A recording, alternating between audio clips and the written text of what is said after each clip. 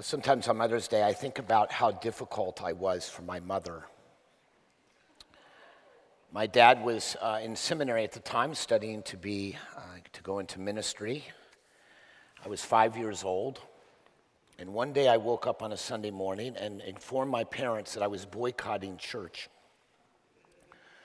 It's not what a parent wants to hear.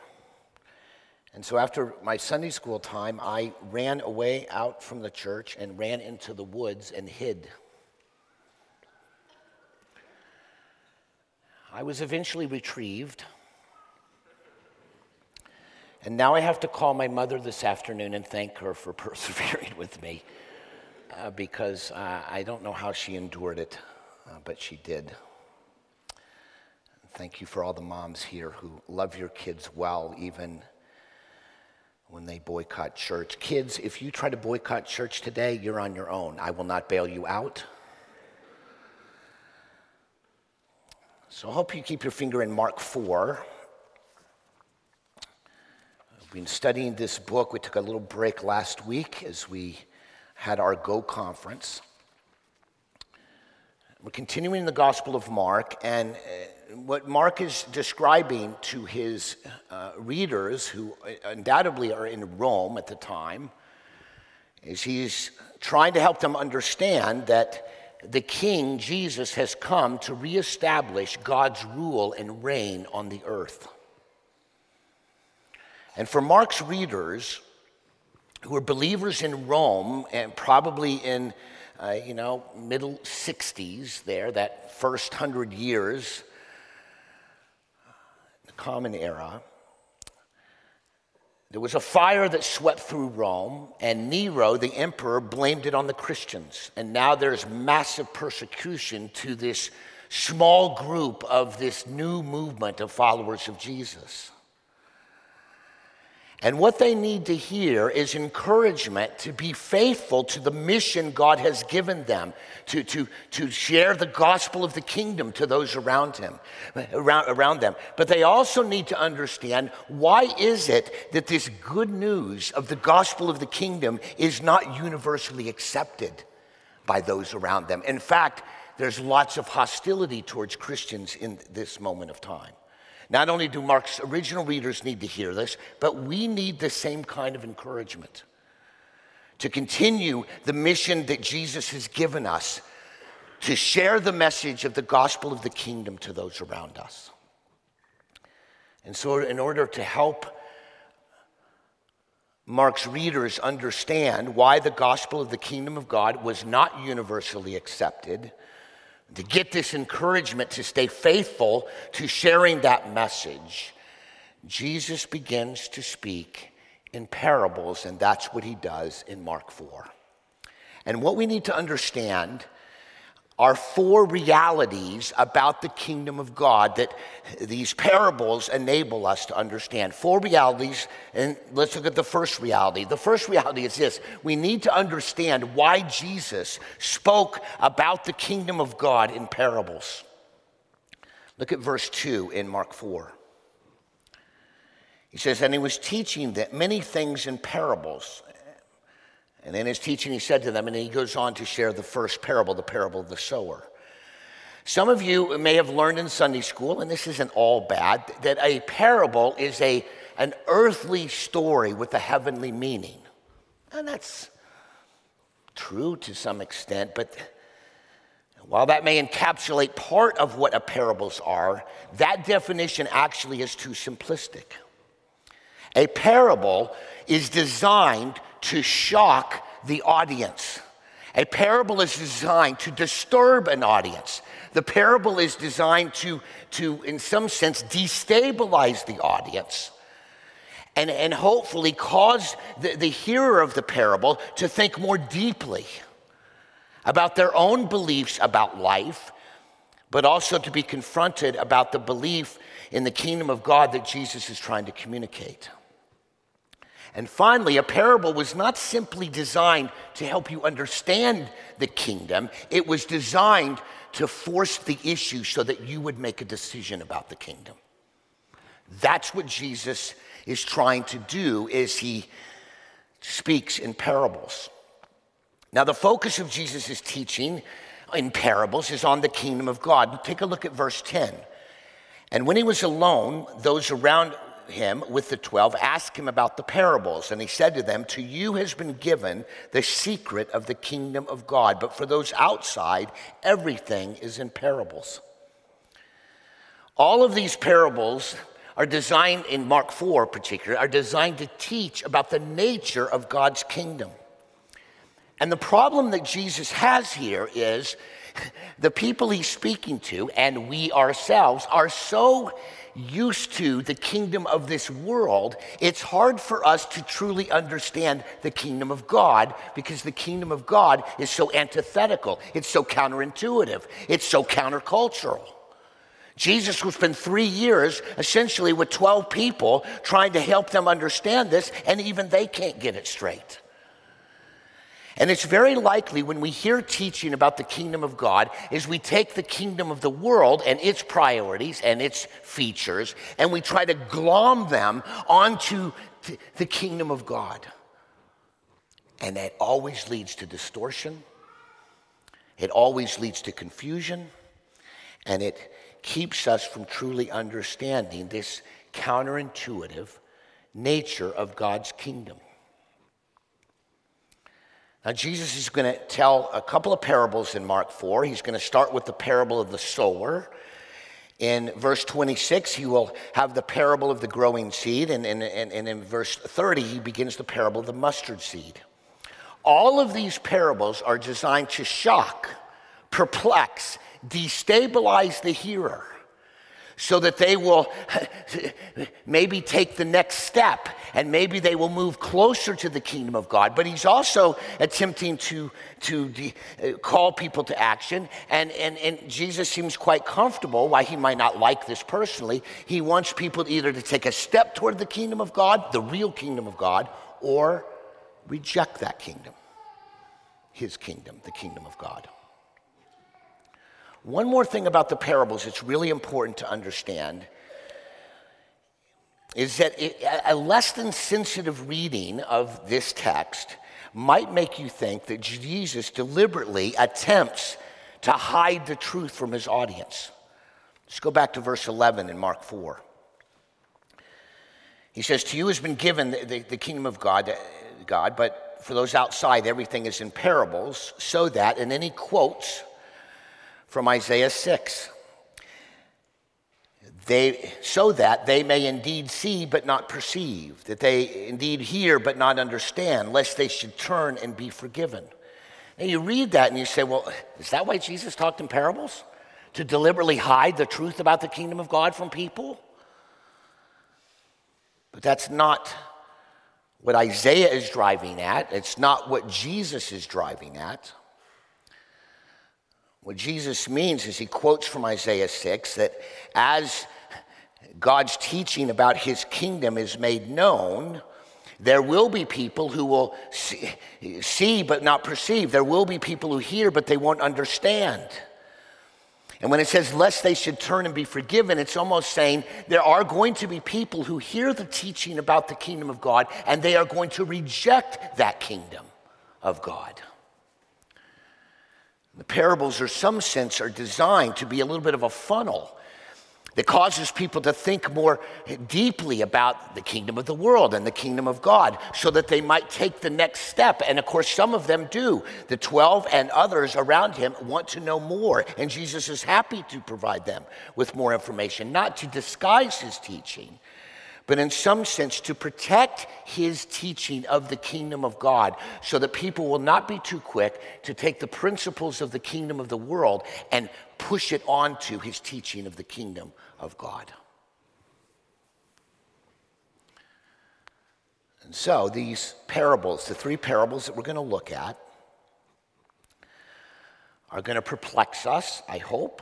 I hope it shocks you. I hope it forces you to think more deeply about the kingdom of God as opposed to the kingdom of this world. And I hope it begins to push you to make a decisive decision about which kingdom you're going to live in.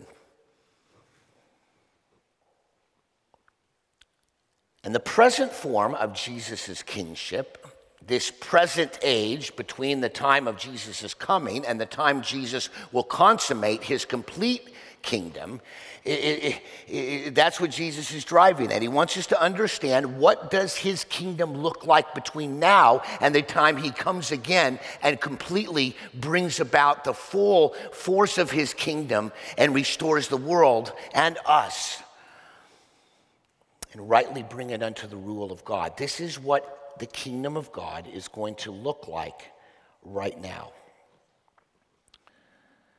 And what Jesus wants us to do is to understand this kingdom more deeply, but also to take action to be part of this kingdom that Jesus has ushered in. When he came to earth, he died and rose again. So that's the first reality. Why did Jesus talk about the kingdom in parables? But there's a second reality. And we'll look at the first parable, the parable of the sower. And what the parable of the sower tells us, teaches us, is there are going to be different responses to the gospel of the kingdom of God as we share that gospel in this world dominated by the kingdom of the world. Take a look at verse 3. Just briefly go through the parable. It's a simple story.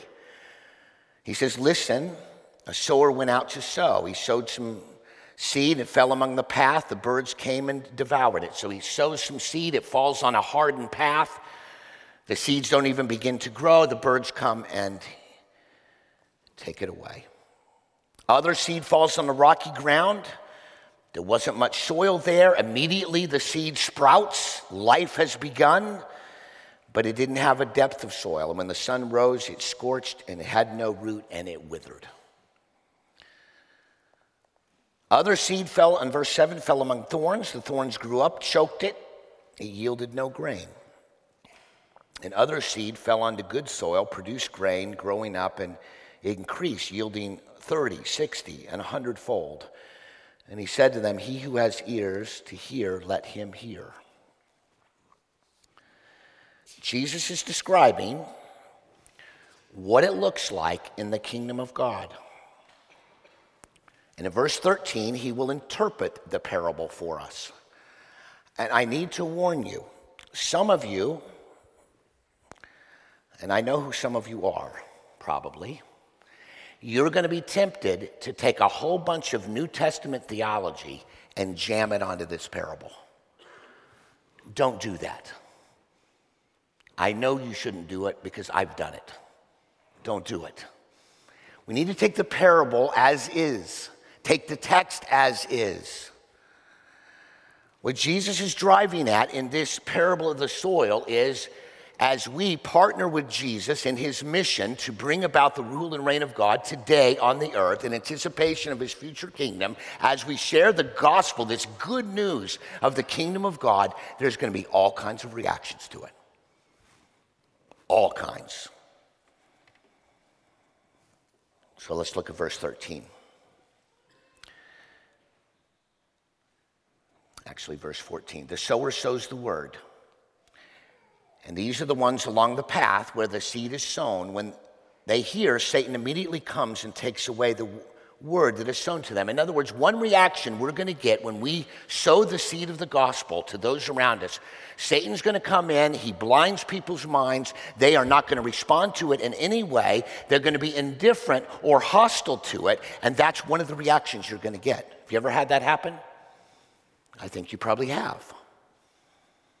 But there's a second response that Jesus outlines. And we see that in verse 16. And those are the ones sown on rocky ground. So some of the seed we sow, the gospel of the kingdom, is sown on rocky ground. The ones, when they hear the word, they immediately receive it with joy. But they have no root in themselves. They endure for a while, and when tribulation or persecution arises on account of the word, immediately they fall away. I've seen that many times. I've seen that here at Stonehill Church. Someone comes, they hear, they seem to respond with joy. They seem to be all in. And the first bout of difficulties, the first bout of persecution or trials, they don't have deep enough roots. And they wither under the pressure of trials. Blame God for their trials in many cases. and they fall away. There's a third response. Verse 18, those and others are the ones sown among the thorns. They are those who hear the word, but the cares of the world and the deceitfulness of riches and the desires for other things enter in and choke the word, and it proves unfruitful. Other people hear the word of God, and maybe they kind of have an initial sort of response to it, but the soil of their life is full of thorns. The cares of the world, desires for money, the desire for the kingdom of this world is more important to them than the kingdom of God. And over time, it chokes out the word, and they bear no fruit. Finally, there are others, verse 20, but those who are sown on the good soil are the ones who hear the word and accept it, and they bear fruit 30-fold, 60-fold, and 100. Sometimes as we share the gospel of the kingdom of God, somebody comes to faith in Jesus Christ. They're now rightly under the rule and reign of God. They are forgiven of their sins, and they become fruitful. They grow, and they share that gospel of the kingdom with others. And they are a fruitful testimony of God's goodness and the gospel, and they grow. I think Jesus is trying to tell us, and Mark's trying to tell his original readers in Rome, but he's trying to tell us. When you partner with Jesus, do what he says to do. You sow the seed, you sow the gospel, you share the gospel. Some people are going to be indifferent or hostile. Some people will immediately receive it with joy, but the minute there's tribulation and trouble, they will fall away. Others will sort of slowly get choked out by the cares of the world, and some will be fruitful. And Jesus is trying to encourage us to say, when you partner with me and sow the seed, which is the job we have as the followers of Jesus today, these are the 4 kinds of responses you're going to get. And we have to be ready for that. We have to anticipate that. We have to expect that.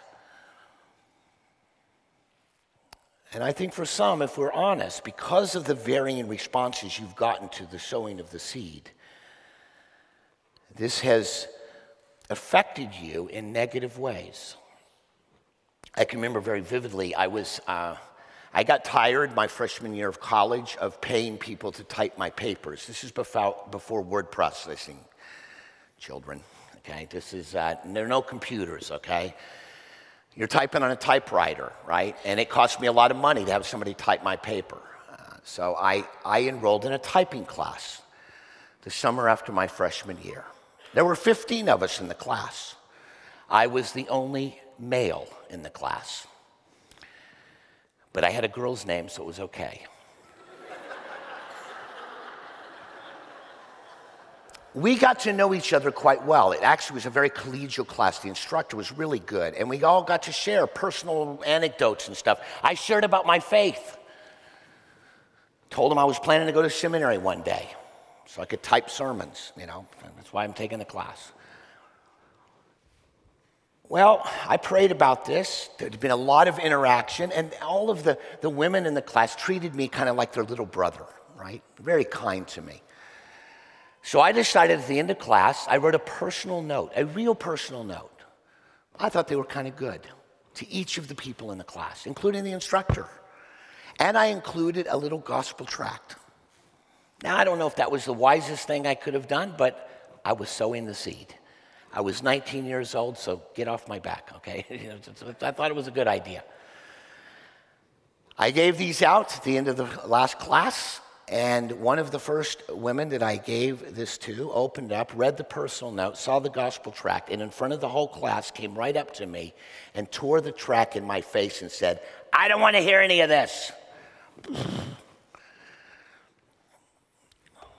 That was a bad idea. But actually worked quite well, because every other woman in the class felt so bad. They came up to me after class, and as I was walking back to my car, "I'm so sorry that happened. I promise I will read every word of that little booklet."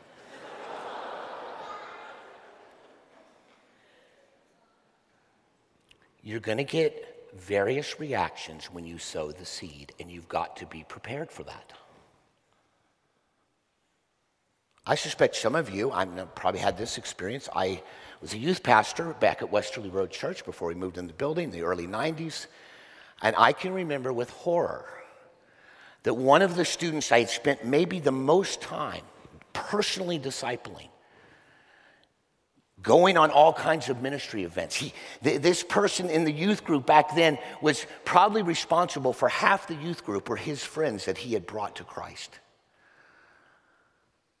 In 2 years after he graduated and went away to college, I met with him during spring break. He'd come back into town after being in college. And as I began to meet with him for lunch, in shock and horror, I realized this student is no longer following Jesus at all. They had had some difficulties. They had had some trials, just like the parable of the sower says. They had had some real difficulties come into their life. And to my shock and horror, this person's roots were not deep enough. They blamed God for the trials, and they were no longer following Jesus. And I was tempted that night. I was shocked. I was horrified.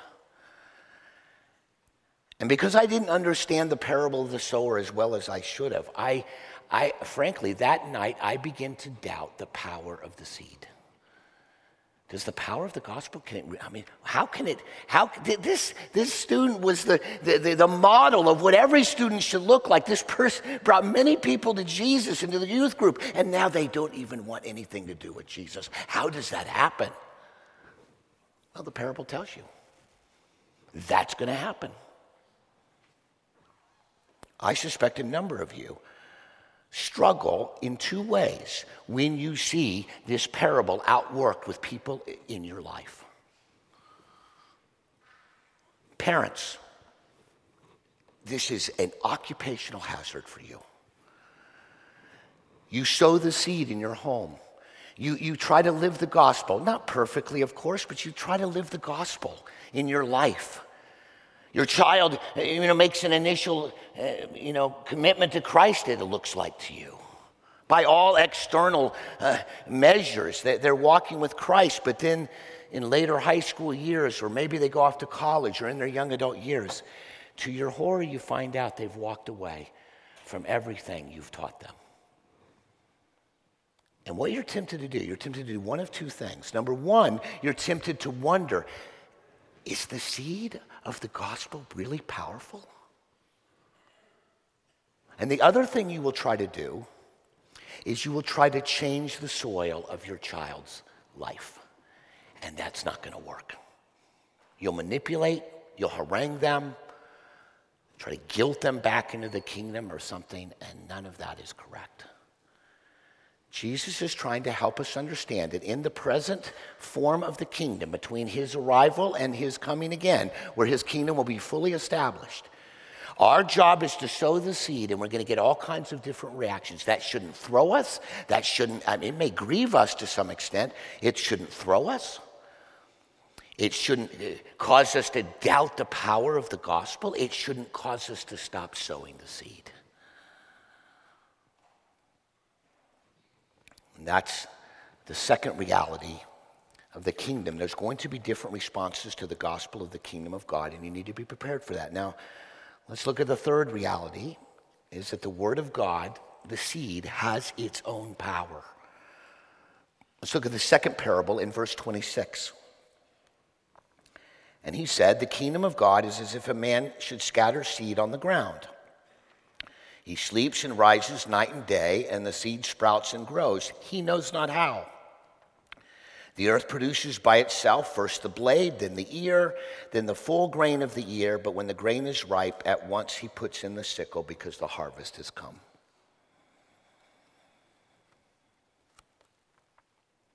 This parable describes the nature of the present kingdom. It describes to us that the seed in and of itself, the gospel, the word of God, has its own power.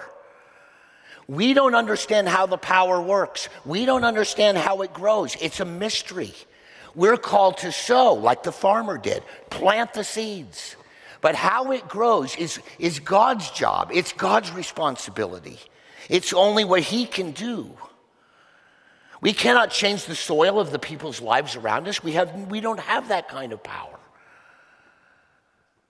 We cannot manage or control the process, but we can sow the seed. Our responsibility is to share, to sow. We need to be faithful no matter what the responses are. And while we don't understand how the power of the gospel moves, we need to trust God that as we sow, he will see fit to take some of those seeds and grow them up in people's life and change them. That's what he does while we sow the seed. This ought to give you great encouragement. We can share the word, we can share the gospel. We can share our own personal experience of that gospel. We can be faithful. But we don't need to take responsibility for making the seed bear fruit because we don't have that kind of power. We don't fully understand how it works. It's God's work. It's a mystery. The seed has its own power, and this releases us from taking on responsibilities that are not given to us. And yet it makes it very clear what we are responsible for is sowing the seed. Last week at the GO conference, John Watson, who grew up in Princeton, was here. He was sharing his testimony of ministry, etc. He's one of our global partners in Los Angeles. He works with impoverished communities in Los Angeles. What he told us, and if you didn't hear, you should go back and look at this from last week, the 9 o'clock service. One of the things he and his team does in the impoverished neighborhoods that he's a part of is they take prayer walks. They just walk through the neighborhood and they pray, and then when they interact with people, they try to engage people. Sow the seed. Okay? What he told us last Sunday is that on Saturday, he's here in Princeton, he decided to do a prayer walk in Princeton just like he does in Los Angeles. And he's walking around downtown Princeton, and he's praying and asking God to show him who to talk to and praying for God to work and grow the seed of the gospel up in Princeton. And he informed us that he had 3 fairly significant conversations with people in downtown Princeton who were open to hearing about the seed of the gospel of Jesus Christ. And he told us, you need to do that.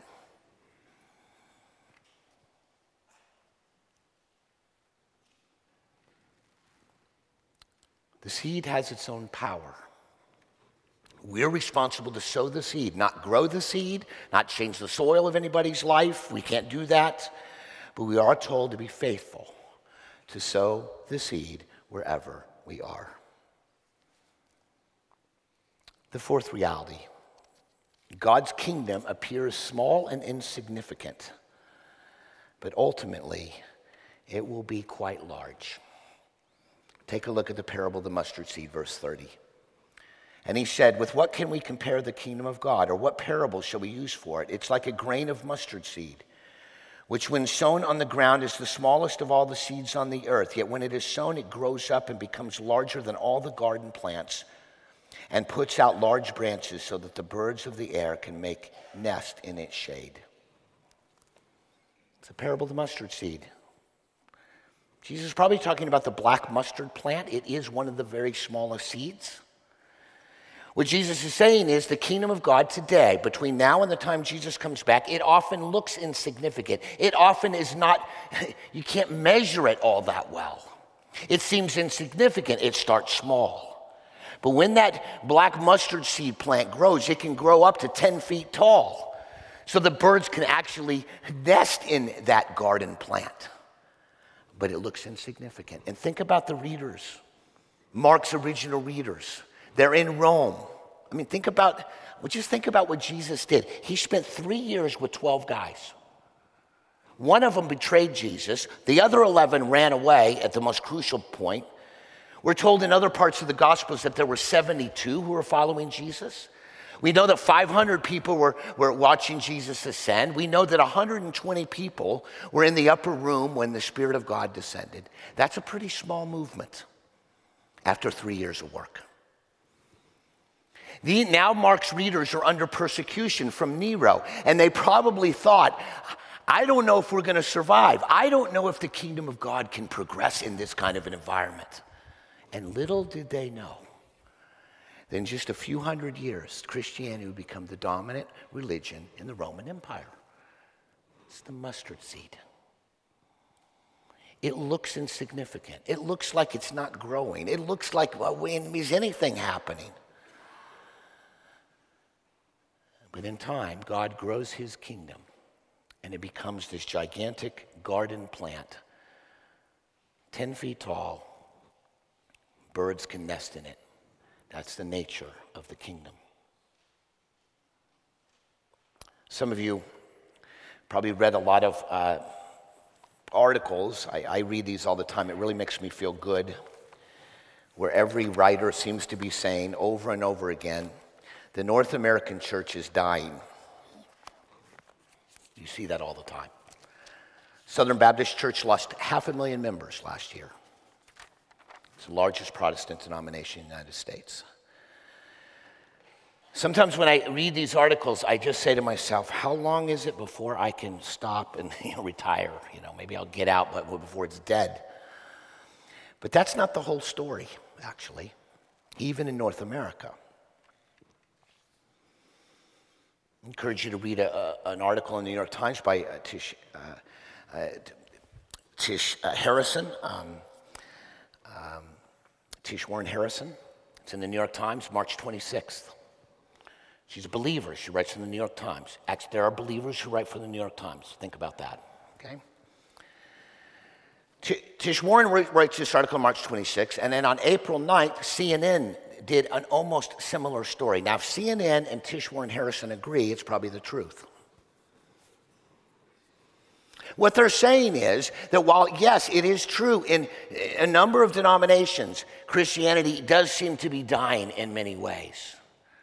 But that's not the whole story. See, what's different about America than Europe is that because the United States has so many immigrants coming into work, to go to school, to come into our country, many of these immigrants from other nations, in the global south in particular, are believers in Jesus Christ. And what is happening is the Church of Jesus Christ is growing actually quite well among the immigrant communities and their children. And that influx is also starting to impact the rest of the church in North America. It's a mustard seed, my friends. It looks insignificant. It doesn't look like it's happening, but it is happening. Tish Warren concludes her article by saying the future is not necessarily in America with white evangelicals or white progressives, actually.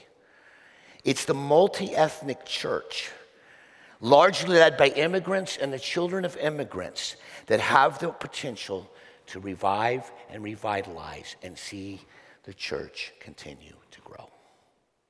When you look at the world, you see this all over the place. In 1900 in Africa, there were very few believers. Now there's almost 1 billion followers of Jesus Christ in the continent of Africa. You look at Korea. In 1900, almost very few believers in Korea. And even after the country was divided, after the Korean War. Now Korea, sort of per capita, sends out more global partners than any other country on the face of the earth.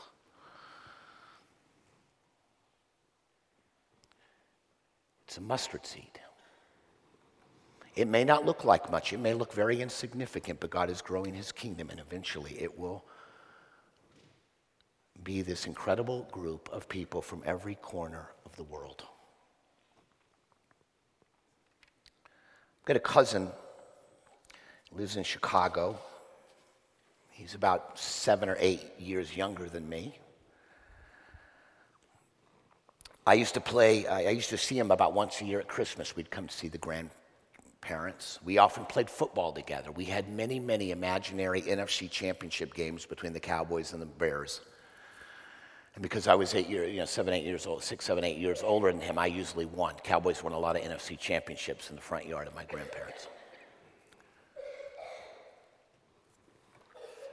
One of those times was we were playing football. Again, I was probably 14 years old. I can hardly remember this conversation, but Jonathan has told me it's true. I shared the gospel with him. And he came to faith in Christ. I can hardly remember that. I was 14. I thought about sports and food, mostly. I shared the gospel. I'm sure it wasn't very great presentation. Shared the gospel with him. A few weeks ago, he emailed me and said, hey, I want you to get online at my church. And I was able to lead communion meditation for the whole church. He's actually studying at Moody Bible Institute now, going through a correspondence course, learning theology, wanting to do more ministry. And so I turned on in his church's online service and I watched him give an incredible communion message. And I wept. I wept because I sowed a little bit of the seed. At age 14, I can barely remember the conversation, but what did God do? He took that seed and grew it into Jonathan's life. And now he's telling hundreds of people about the beauty and the glory of the gospel in communion. And as he talked about the bread that symbolized the body of Christ and the wine that represents the blood of Jesus Christ, he wept and said, I can't believe Jesus has saved me.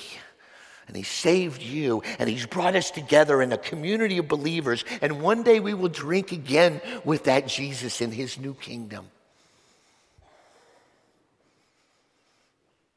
And when I saw that, I wept and I thought of the mustard seed.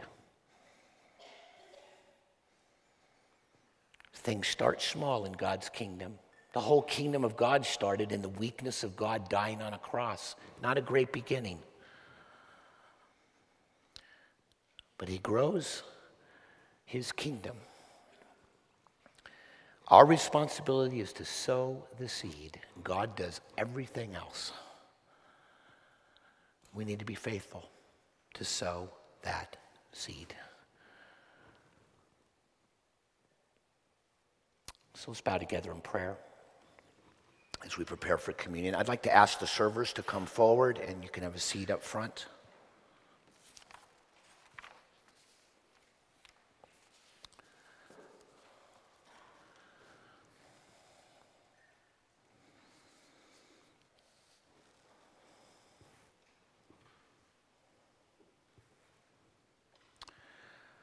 I want us to bow our heads. I'm going to lead us in a time of confession. I want that confession to spill over as we pass out the bread. And then we'll sing together during the cup.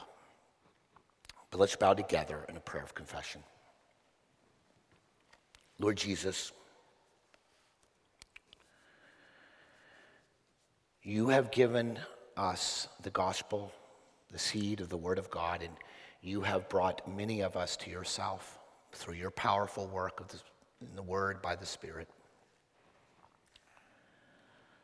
We thank you, Lord, for that gift. But Lord, we acknowledge that sometimes we take that gift, that incredible gift, and we are fairly nonchalant about it. We take it for granted what Jesus did for us. We forget how much he poured out his life completely for us.